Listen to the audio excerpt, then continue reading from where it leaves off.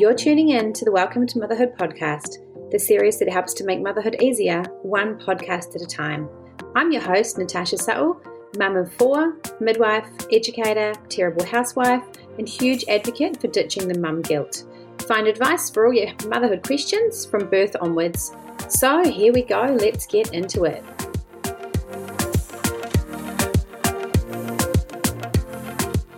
Okie dokie. So I am talking to you today because I have been asked this question so many times and I thought, perfect, I'll do a little episode about this. The question I get asked, shall I say, that I'm going to talk about today is people ask me why I decided to do a podcast. And they don't ask it in a context of who are you, why are you talking on a podcast?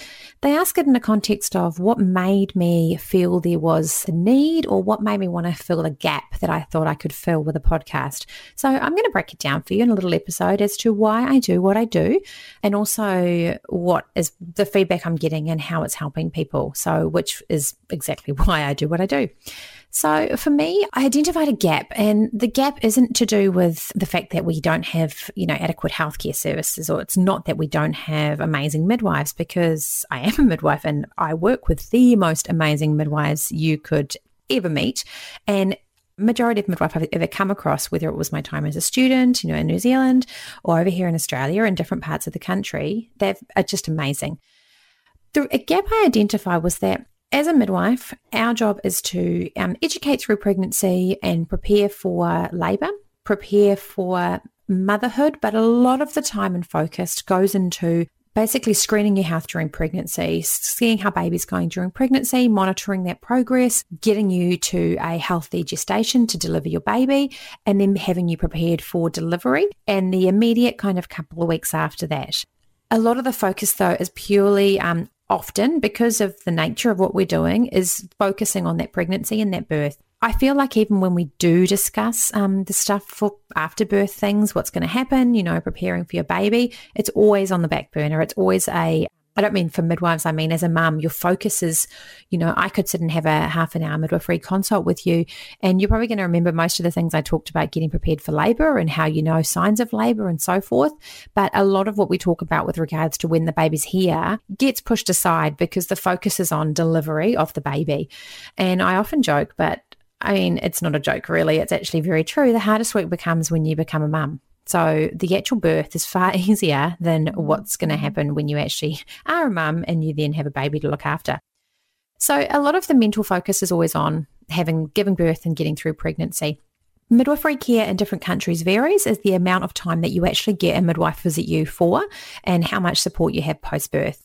Private midwives in a private practice situation or an independent midwifery situation often will visit you for, between 4 and 6 weeks after you've had your baby. So you get a really good chunk of time with that midwifery support. So you get more focus on being able to actually monitor how things are going, support you in, the breastfeeding and feeding highs and lows. We're there when things get hard. And often you've also got someone at the other end of a phone that you can contact. So you're always talking to the same person with regards to any concerns you have. So you get a much better base and foundation with regards to setting you up going forward. A lot of the areas within Australia and over in other countries too, you may only have a midwife that looks after you for the first, 10 to 14 days after you've had a baby, or it could be an amount of visits. You might get potentially 2 visits after you've had a baby, and then you're handed over to a different kind of, child health or maternal health nurse type of team. All of these clinicians involved, whether it's your midwives or your child health nurses or, your Plunket nurses in New Zealand, are amazing. And you're going to be looked after and you're going to get support. But often it's not enough for people. They kind of still feel like they fall through the cracks sometimes and would like a little bit more nurturing or a little bit more contact or help or having someone at the end of a phone for a little bit longer to guide them through, because motherhood is hard and the first 6 weeks are the hardest part. I have to say the first 6 weeks are the hardest part to navigate when you have a new baby. So those were the things that triggered for me that there needs to be a little bit more education and information out there. there's lots of books. There's lots of probably documentaries or YouTube videos or other podcasts as well. My focus that I wanted to was to make it quick and easy and simple. So that's why I always focus on having my episodes less than 30 minutes. Often a lot of them are 15 to 20 because I know that you're time poor. And if you're not time poor, you're probably sleep deprived. So your brain capacity to listen to me talk for an hour and a half and give you all the tips on breastfeeding, you're not going to take it all in. You're going to take a few key takeaways, and that's probably most of what you're going to take out of it. So that's why I like to keep them short and I like to keep them simple. I also like to keep them things that I have either myself or, women I've looked after have tried and tested and actually found helpful. I don't want to tell you any really tricky, crazy, far-fetched routines or regimes or practices that are going to be either hard to implement or you're going to have to then pay someone or have someone there with you to help do it. I like to try and keep it simple and give advice that you can put in place that will hopefully make a significant difference in your motherhood journey. So that's kind of the big thing that really pushed me to feel there was just this gap in the market for more easy information. And also I know for myself, when I had my own children, I was really lucky to have amazing support, networks around me, amazing midwives, amazing midwifery students too. With 2 of my children, I also opted to have a midwifery student and both of them were fantastic. So I was lucky to have that. I was a midwife when I had my second 2 children, but even then, even as a midwife, I would still get questions in my head with regards to, oh, okay, she hasn't pooed for a couple of days or she's doing this. And even though my midwife brain was telling me, yep, this is normal and that's okay. My new mum brain also would have me texting my midwife colleagues and friends saying, just reassure me. And I would tell them and they would say, yep, that's normal. And I knew that, but I still wanted encouragement and support. And this is coming from someone who is an experienced clinician. So that, again, another reason why I know that mums really like to hear that things are normal or abnormal or know where to turn to for some just sound, simple, quick advice. I wanted to basically also do this because there's a lot of people that don't have a village, and I'm not saying that I'm going to be everyone's village, but potentially I could be the advice that you could have got from your auntie, or you could have got from, your sister down the street when she came over and gave you tips on breastfeeding, or, your best friends around you that all had babies at the same time and you would sit and chat about milestones and growth spurts and breastfeeding and things like that, because a lot of people don't have that anymore and they're reliant on potentially what they read on social media or the couple of friends that they have. So I was also mindful about being that advice hotline, shall we say, for want of a better word, for people who just need a little bit more advice and tips and a little bit more reassurance that everything's okay and they're all completely really normal and how they're feeling is okay. So again, another reason. I choose guests for this podcast too, based on people that I think will give you either insight, easy education, and fantastic tips to help make your life a little bit easier too. And I always like to pick a variety. And again, I've been asked too, like, how do you pick your guests? And I have people messaging me and emailing me at least one a day, to be honest, over the last couple of months, asking if they can be a guest on the podcast or asking how they can apply to be a guest. And I try and basically look at it all on, a case-by-case basis. I don't just pick people who have big Instagram followings or, a fancy career or a fancy job title or business name or anything like that. I'll look into what they do and what they can offer. So everyone who comes across my desk and asks me to interview them on the podcast, I will look at what they do. I look at what kind of content they put out for their own audiences, and just to see if that's something that I think would help you guys. And sometimes I'll choose to interview a mum just so we can get an insight in how she lives her day-to-day life and the things she's striving to do and how she juggles it and how she fits things in. Then I'll interview a health professional that's got some really awesome tips on a certain topic, or, a breastfeeding professional, because you can never have too much good breastfeeding advice, not contradictory or not tricky, just good, simple breastfeeding advice. So I will always pick guests based on who I think will add value. So everyone I have had on the podcast that have aired previously, or all the episodes either coming out to be released shortly or to be recorded shortly, are all people that I literally have looked at them and gone, they absolutely have some really good value that I think people will take something out of. So always trust that I'm not going to get people who are just going to come in here and try and sell you something. I'm going to get people who are going to come on and share something really helpful, or even mums, like I said, who will make you walk away and think, oh yeah, I'm pretty normal. She does the same kind of stuff, or she fits in this, I might try that, or here's a good tip. So that's how I pick my guests. I think it's really important to note too is that you can never be prepared for motherhood. So people listening to my episodes pregnant, I'm literally just trying to give them as much head start as I can to be a little bit more prepared. You can never be totally prepared. You could read every single book under the sun. You could pay for lactation consultants and a private midwife and the whole shebang. Nothing prepares you for how motherhood feels and how your day goes when you become a mum. And anyone who's become a new mum recently will probably be able to absolutely be nodding out there and to tell you that there's nothing I can tell you that will make you have this baby and go, yep, nailed it, no problems. Tash told me everything I needed to know. But what I can do is I can give you a whole lot of episodes about the realities of once you've had your baby, and feeding tips and sleeping tips and things like that, which I have done and I will continue to do. So you can walk away and be like, this is hard, but I feel a little bit more prepared than I would have been otherwise.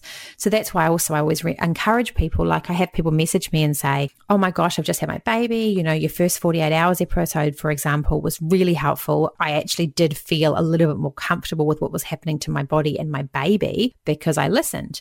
And I'm always say to people, I love their feedback. Thank you so much. Also, I always say, please write an iTunes review because my podcast gets aired more to more people who need it. If I have iTunes reviews, to keep that in mind, guys. But I also always ask them to share it with other new mums because I'm not doing it to just boost my own podcast as such. I literally spend my time doing this because what I want is for people to feel a little bit more prepared, because I've seen people that I have picked up looking after postnatally that potentially didn't put the time into being a bit more prepared or didn't, take on as much potentially during their midwifery visits or, and so forth. And I've seen people crash and burn, and I've seen people so emotional, and it heightens postnatal depression and anxiety and the feeling of helplessness and just the feeling of failure. You don't need that. Your body's already going to be hormonal. You're going to be sleep deprived. You're going to be struggling anyway. It's better to be struggling but feel more prepared than be struggling and feel completely unprepared and like you're overwhelmed and you can't do it, which I have seen many times. So again, that's why I always encourage you to share it with people, expectant mums or new mums, or even mums of older children. Potentially it helps them to look back and think, everything that I went through was totally normal. I'd feel reassured knowing it was all totally normal. So another thing I guess is really important to me is I try and keep things simple. And I don't mean I'm keeping it simple because no one out there's intelligent enough to understand. Absolutely not the case at all. When I say keep it simple, I mean I want these to be bite-sized chunk episodes. I want you to walk away from every episode, whether it's 15 minutes or 30 minutes, having learned, even if it's a couple of things that you can implement easily and quickly. I'm not going to suggest things to you that suggest you go out and buy all this machinery and equipment and monitoring tools, and that's not what I'm about. I'm about you listen and you hopefully can walk away and take something from it. Simple as that. Whether it's one tip that makes it easier to settle your baby, for example, or you walk away with 3 different tips about different breastfeeding, things that you could do or you could implement.